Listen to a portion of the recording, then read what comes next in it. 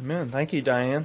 Wonderful lead into our final sermon on this series of the songs in the Gospel of Luke, the Christmas songs.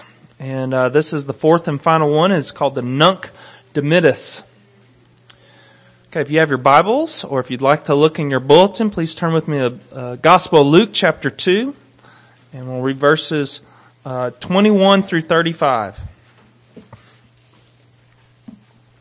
On the 8th day, when it was time to circumcise him, he was named Jesus, the name the angel had given him before he had been conceived. And when the time of their purification, according to the law of Moses, had been completed, Joseph and Mary took him to Jerusalem to present him to the Lord. As it is written in the law of the Lord, every firstborn male is to be consecrated to the Lord, and to offer a sacrifice in keeping with what is said in the law of the Lord, a pair of doves or 2 young pigeons.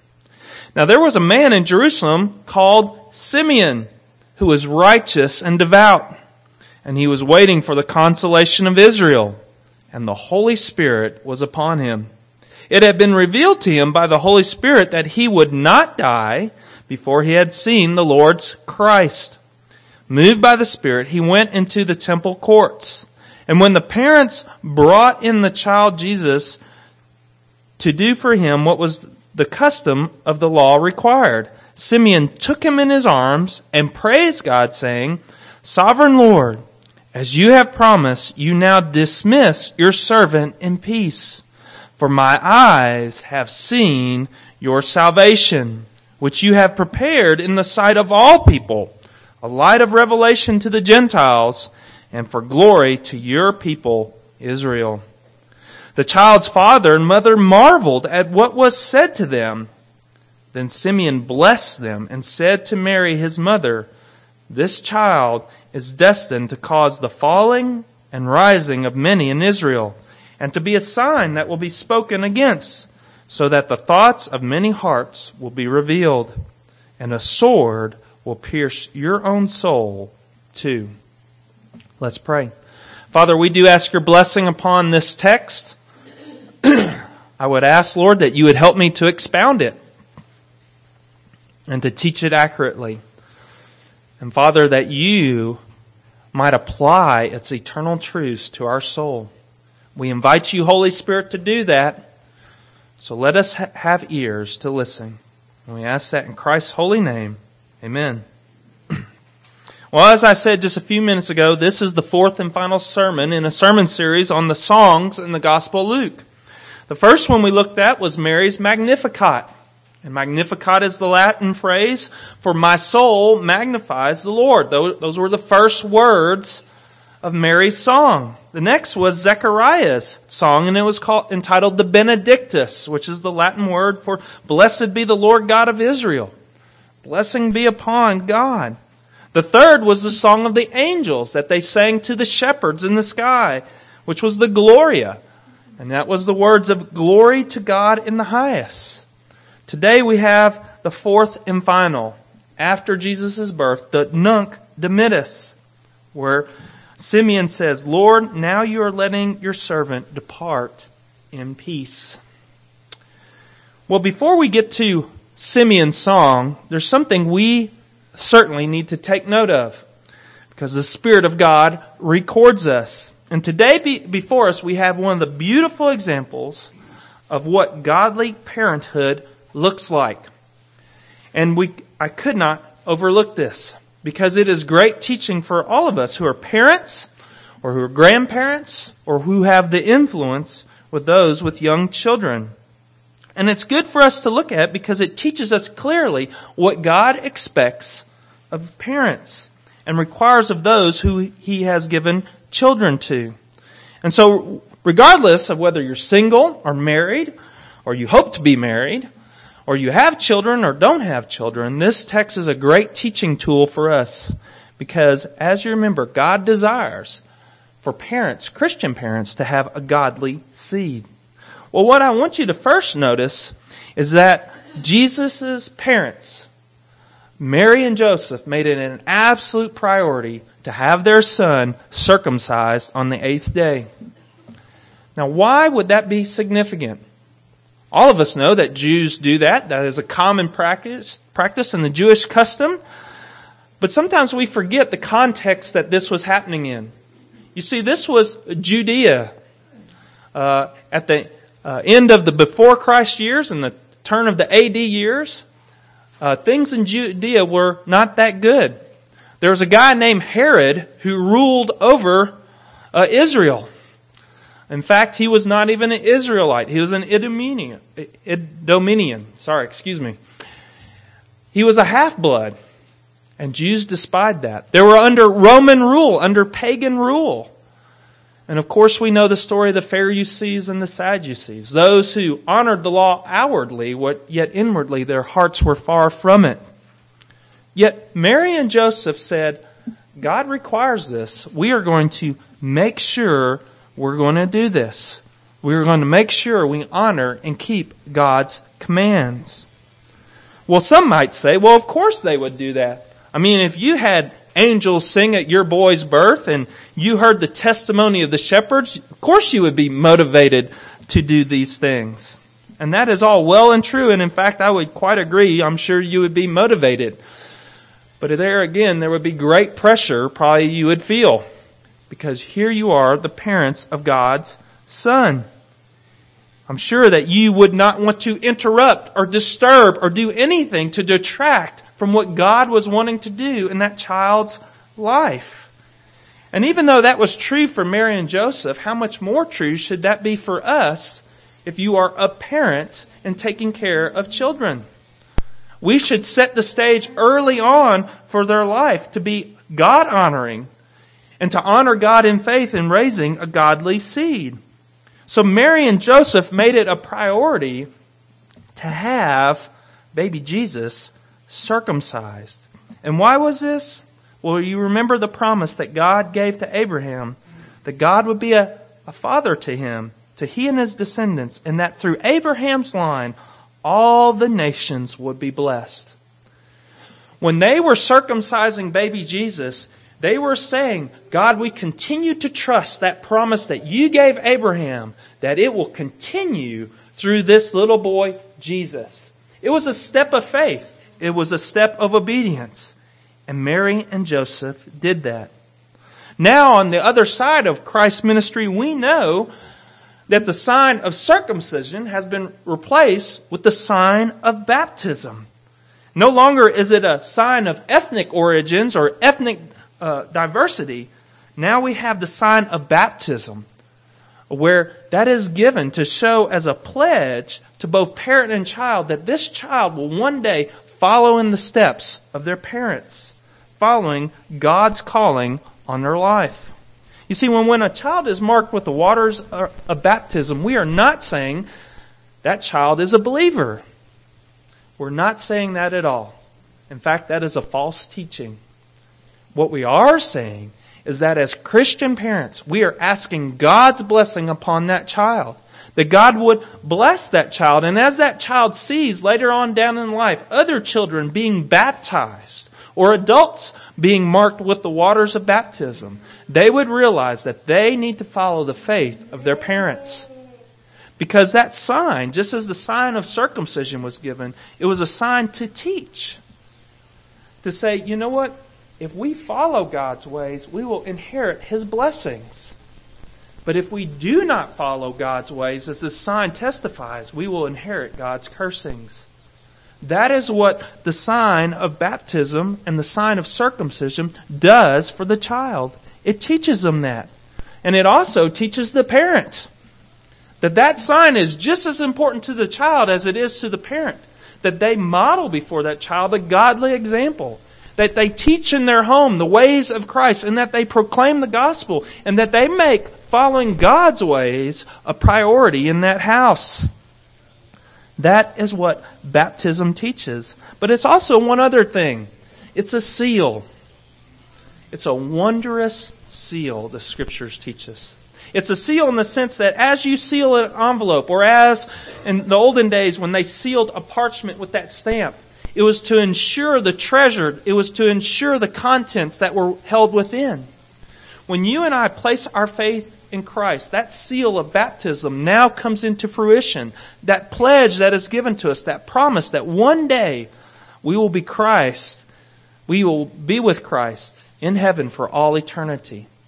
That is the sweet pledge that baptism gives us once it is accompanied by faith. Now, often I have heard in my office as parents come forth or I discuss with others, what good is it to baptize at a young age? I mean, surely the child doesn't remember it. In fact, we see here now before us that God commanded the Israelites to circumcise on the 8th day. And oftentimes folks say, what good is it? They don't remember. It's long since forgotten. It's past. How will it ever have an effect on that child? Well, I think it's important for us to realize that these are not man's directives, but these are God's directives. And God calls us to mark our children early on, so that as they grow, and as my children, as Eliza, Jude, and Hope, sit in the pew, if I'm not preaching and they see another pastor baptizing a child, I talk to them. This happened to you. And we marked you with the waters of baptism so that one day you will follow mommy and daddy's faith. That you will continue on in that line of following the Lord Jesus Christ. But if you don't, please realize that you will be outside of God's blessing. You will not get His goodness. In fact, you will get His chastening and His cursing. And we, Eliza, Jude, and Hope, don't want that to happen to you. In fact, what we want to happen to you is that you would receive all of God's blessings. And so therefore, we have marked you in such an early stage of your life that you would honor God and that you would continue the faith of your parents. You see, it's not so much what the child remembers as it is what God remembers. Because God remembers on at the early stages of that child's life that child has been marked with the waters of baptism. And that not necessarily freeze, God will move regardless. But God works through that baptism to speak to our hearts. How many of us, probably we will not know until we get to heaven, how God used the waters of baptism in our life, how the Spirit of God moved. Not only through the Spirit of God, but through the prayers of the saints, that we would be transformed and become His children. Mary and Joseph made it an absolute priority to have Jesus circumcised because they sought to fulfill God's laws. But they also did one other thing. Notice in our text too, they committed their child to the Lord. One of the things you got to love about Mary and Joseph is they knew God's Word. They just didn't say, it's just good enough that we just read them the Bible stories. Or perhaps they wanted to teach them the Shema, which is a very important thing in Judaism. Deuteronomy chapter 6. That you shall teach the Word of God. You shall teach about God when you rise and when you lay down, on the road, and when you go to sleep. Very important. But they also knew something else was very important. That in Judaism, it was a commitment that the first child was given to the Lord. And where did that originate? It originated in the Passover. Remember from the time of Moses during the Exodus? The last sign that was given to Pharaoh was that the angel of death would come over, and if the doorposts were not marked with the blood of the lamb, then the angel of death would strike down the firstborn, not only of the people, but all the firstborn of the livestock. And there was great grieving in the land. But the children of Israel were covered by the blood of the Lamb. So too, Mary and Joseph made it a priority that baby Jesus, their firstborn child, was committed, pledged to the Lord. And dear parents, this is a great teaching tool for all of us. Because as a young dad, no matter what season of life you are as a parent, we all have dreams for our children. Mine are just beginning with the 3 God has blessed me with. And for some of you, you've gotten to see them come into fruition. Some have wished perhaps they might change. But whatever our dreams are for our children, they must all come second to what God's plans are for those children. Each child that we get, we must realize it is a treasured gift from the Lord.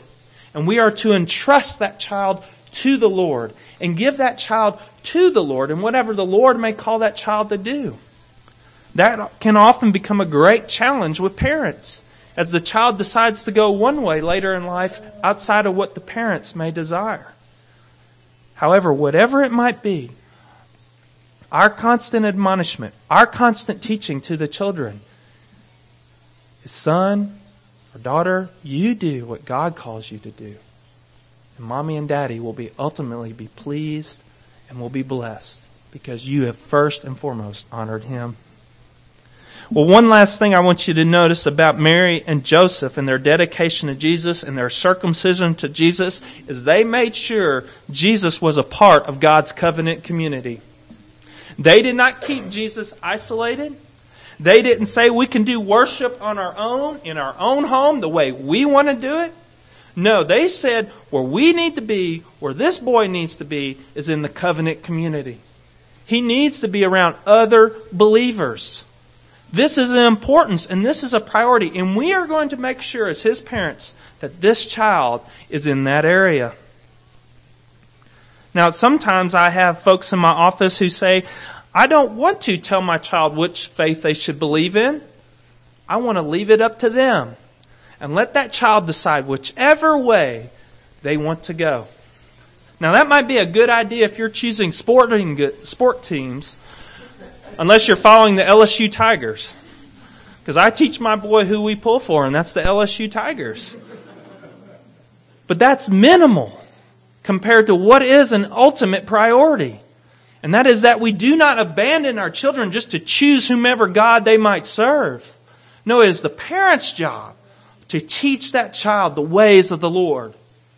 Christ's education happens first in the home above all other places. And I would encourage you, churches, I know many of you are doing those things. I have great confidence that you all are doing those things. But I want to encourage you to extend that message outside the walls of this church. Because as many people as I've already had in my office at Davis-Monthan Air Force Base tell me, well, I'm going to let my child just grow up however they may please. And they can choose however they may want to worship the Lord or worship any God they so choose. That is foolishness. Absolute foolishness. I mean, would you let your child just walk haphazardly out into ongoing danger? That is what that parent is communicating. And as we as the church just say, hey, please, no, why don't your child come with us to VBS? Or why don't you bring you and your child to our church? Or you know what, we can watch your child while you're in church and we can teach your child God's ways. That is where we as the church must have eyes of evangelism to look for opportunity to grab these young souls and to teach them the ways of the Lord, even though their parents may miss it. We want them to know the ways of God because that is where salvation is at. The Bible tells us, do not be deceived. Bad company corrupts good character. And so the converse is equally as true. Good company changes bad character. And it is when we bring children into the house of the Lord, that character can be changed. The Spirit of God is at work in this place. And that is where it infects souls with the gospel. That is our duty to invite these children in. Because as Jesus said, do not hinder them. Bring them to me. Christ wants these children, and He wants us. Well, this was an important setup for what was about ready to come. Because Mary and Joseph did not realize that great blessing would come to them as they did all these things that God called. They just did them. They didn't do them with the expectancy that, oh, God's going to bless me now that I've done these things. No, they just did them because they were called to. They were called to be obedient. And notice what happens. They run into this guy named Simeon. Well, many of us are familiar with the timeless text in the book of Isaiah about the suffering servant. It's in Isaiah chapter 52 and all of chapter 53. And in that text, we're told about Jesus many years before, that he would be wounded for our transgressions and crushed for our iniquities, and upon him was the chastisement that brought us peace, and with his stripes we are healed. Many years before, we were told this. But if you look at Simeon, and you look at those nice little cross references that are in our Bible, for some reason they point back to Isaiah 52 as well. And there's a reason for that, because right before this great section on the suffering servant, Isaiah tells us about somebody else that will be around when Christ comes. And he says this, "The voice of your watchmen, they lifted up their voice. They sing for joy. For eye to eye they see the return of the Lord to Zion." These watchmen see the Lord's return to Zion. Isaiah tells us that at the time of the Messiah's return, there will be a group of people, watchmen, who are commissioned by the Lord to look out and to foresee that the Lord is approaching Zion. And today before us, we have that man. That man's name is Simeon. Well, what are his credentials? Well, please notice, this man is not a priest. He is not laity. In fact, he's just a layman. The only things we're told about Simeon is that he was righteous and devout. In other words, he was committed to the kingdom of God. He was there on Sunday mornings for worship. He was there at the prayer meetings. He was there doing the work of the church. He was a devout man, and he was righteous. His character was holy. He loved the Lord from the inside and out. He was a faithful man of God. And notice what his hope was.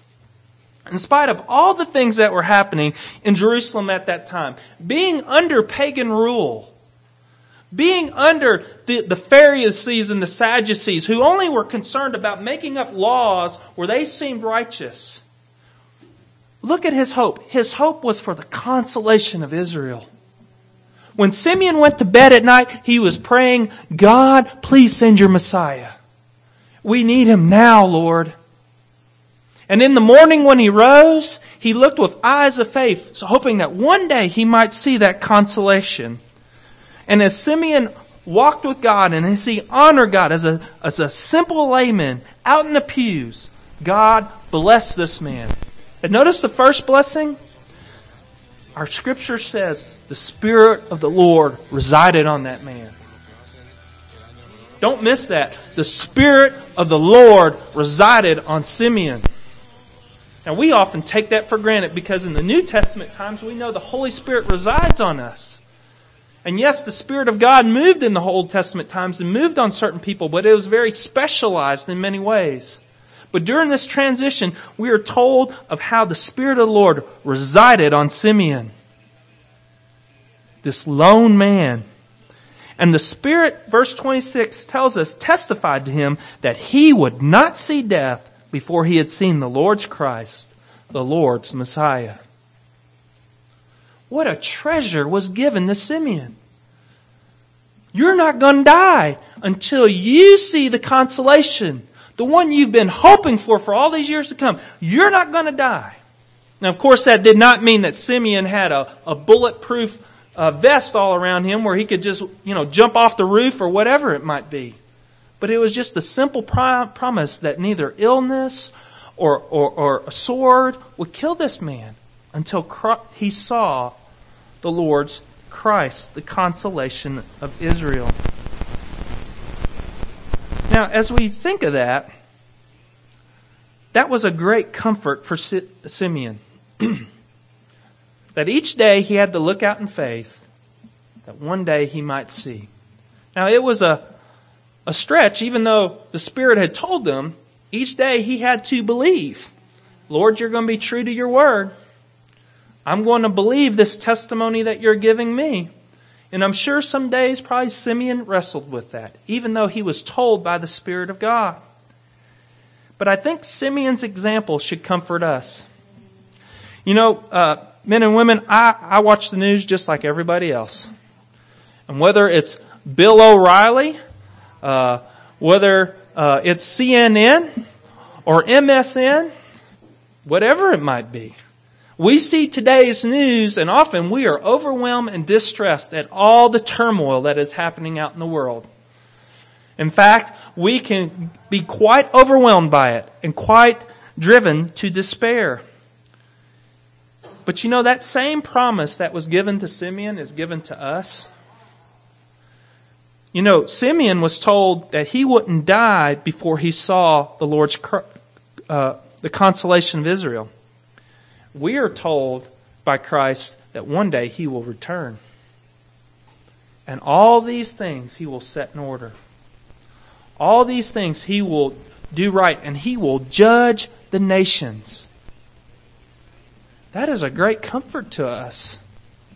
It's a great comfort when we're done wrong, or when we face great challenges in our family or amongst our friends, or whether there's illness or stress or whatever it might be. One day with Christ, all things will be made right, and He will be with us. Remember what Jesus said? I have said these things to you, that in me you may have peace. In this world you will have tribulations, but take heart, I have overcome the world. You know, as we have just gone through the celebration of His arrival on earth, let us continue to hope in His return. Let us continue to believe and trust in Him through the peace that resides in our hearts, that we know that one day the Christ is coming back, and He will come back for His children. Well, unlike earlier songs, Simeon takes us one step further than all the other songs. In fact, his gratitude tells us more about Christ's ministry than all the other songs. So much so that it Mary and Joseph marvel. And what was it that Simeon told that the other folks, that Mary and Zechariah and the angels did not let us know? Well, two things. And the first was that Jesus will be the light for the Gentiles, and for the Jews He will be their glory. Why is that significant? Well, expanded God's message of salvation. It was now no longer just for the Jews, just for the Israelites. Now God's salvation expanded to all people. This Christ child whom Mary held and who Joseph looked at was not only the future Messiah for Israel, this was the future Messiah for the whole world.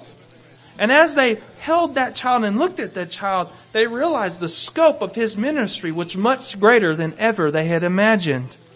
In fact, He was going to be light where the darkness was so deep. And not only that, He was going to be the glory of Israel. You see, remember the promise we had talked about earlier? Through Abraham's seed, all the nations would be blessed. Now, being an Israelite, they could rejoice in the fact that the final glory, the greatest glory, had now arrived, and that was the Christ. It was in this seed, the seed of Eve, that would crush the serpent's head, that they could have hope, that they could rejoice in God's blessing to Israel. Well, as the watchman finished his song, he talked about God's salvation, not only to Israel, but to the entire world. But he did have one last thing to say, and it was directed solely towards Mary. He specifically turned and talked to her about the way of the Christ. And notice what he said. Simeon told Mary to mark it well. In other words, he said, Mary, don't forget this. That her child would cause the rising and the falling of many in Israel. In other words, as one commentator noted, a person's relation or attitude towards Jesus would absolutely be decisive of his or her eternal destiny.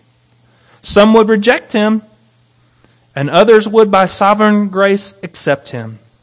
The former would fall and be excluded from His kingdom, but those who rose would be welcomed into His glorious kingdom. You know, those words continue to be true some 2,000 years later. And if you sit here today, let it be known to you that unless you repent of your evil ways and turn in faith to Christ, you will be excluded from His heavenly abode. It is just that simple. We are called by God, no matter what season in life we are, if we're a child of God, to examine our ways. The Apostle John tells us that no one who is born of God makes a practice of sinning, for God's seed abides in him, and he cannot keep on sinning because he's been born of God. And John is not saying a true believer will completely stop sinning altogether. But if you and I are a true believer in Christ, we will be marked in our life by repentance, by conviction of sin, by the desire to confess our sins and be right with God. That is the marks of a true believer. You see, what the child of God wants is to please his Father, just like our children want to please their parents. So too, dear friends, we need to make sure we are in God's favor. We are being in Christ. We may be tempted to think we can fool others, and sometimes we can, but we can never fool Christ. He will know what's going on. And lastly, Simeon says to Mary, he says these words to her, even though all these great things have happened. He says one last thing to her. A sword will pierce her soul as well. Now, I don't know what Mary felt at that time, but I'm sure that probably came as a startling word to her, as someone who had heard such great testimonies, even proclaimed such great testimonies about the Christ child. But I believe Simeon's words many years later would be a great comfort to Mary. You see, many years later, Mary would one day see her son of hers, who had done great work for the Lord, who had healed many and called many to repentance, who had taught people the ways of God and renewed hope to the nation of Israel, who later would come to believe that he was the eternal God. Even though she recognized these things, there would be some that would not. In fact, even the leaders of her nation, the great priests of God, would not. And they would unjustly accuse her boy, her son, of crimes he did not commit. And their evil would not stop with accusations, but it would only end in his death. You know, I wonder, as Mary gazed at Jesus as he was nailed on the crucifix, perhaps she might be comforted by Simeon's warning. That many years ago, God told her a sword would pierce her soul. And these things that are happening are part of God's plan, even though they seem so chaotic. But the comforting thing to note is Simeon did not see everything, did he? He did not see that from the cross her son would say to John to take care of Mary, "This is your mother, and mother, behold your son." She would not be abandoned without an heir to take care of her. And also, she would not know at that point what she would see that Easter morning, when she went in great tears to take care of her boy, to make sure he was taken care of and given a proper burial. She would see a couple of angels saying, "He's not here. He has risen." That is how God comforted Mary. And God gave her the words, the hope of eternal life. Well, our 4 songs of Christ's birth in the Gospels point to the redemption of mankind. We've seen now 4 of them. Mary's song, we saw her faith, didn't we? We saw her belief in the Christ child, that God had fulfilled His promises to His people. And then we saw in Zechariah's song, the song of redemption, the song of forgiveness. God had forgiven him, even though God had disciplined him greatly. And the result, he could not help but praise God of what God had done. And that he rejoiced that his son, his boy, would prepare the way of the Lord and guide people to the path of peace. Last week we saw the angels' song and how they couldn't help but adore the Lord and His love of what He had done for them and what He had done for His creation. And lastly, we have seen now the song of Simeon. We see the peace of God given to not only to this great saint, but given to all of us, that we would follow Him. These songs have taught us what the Christmas spirit is and what we are to treasure as we celebrate the greatest gift given to mankind, the Lord Jesus Christ. Let's pray. Father, we thank you for these songs, and we thank you for your many blessings that you have given to us. We thank you for how you blessed Simeon. And Lord, no matter what season of life we are, Lord, help us to be faithful to the end like Simeon was. And when that time comes, help you, your servant, to depart in peace. And we ask that in Christ's name. Amen.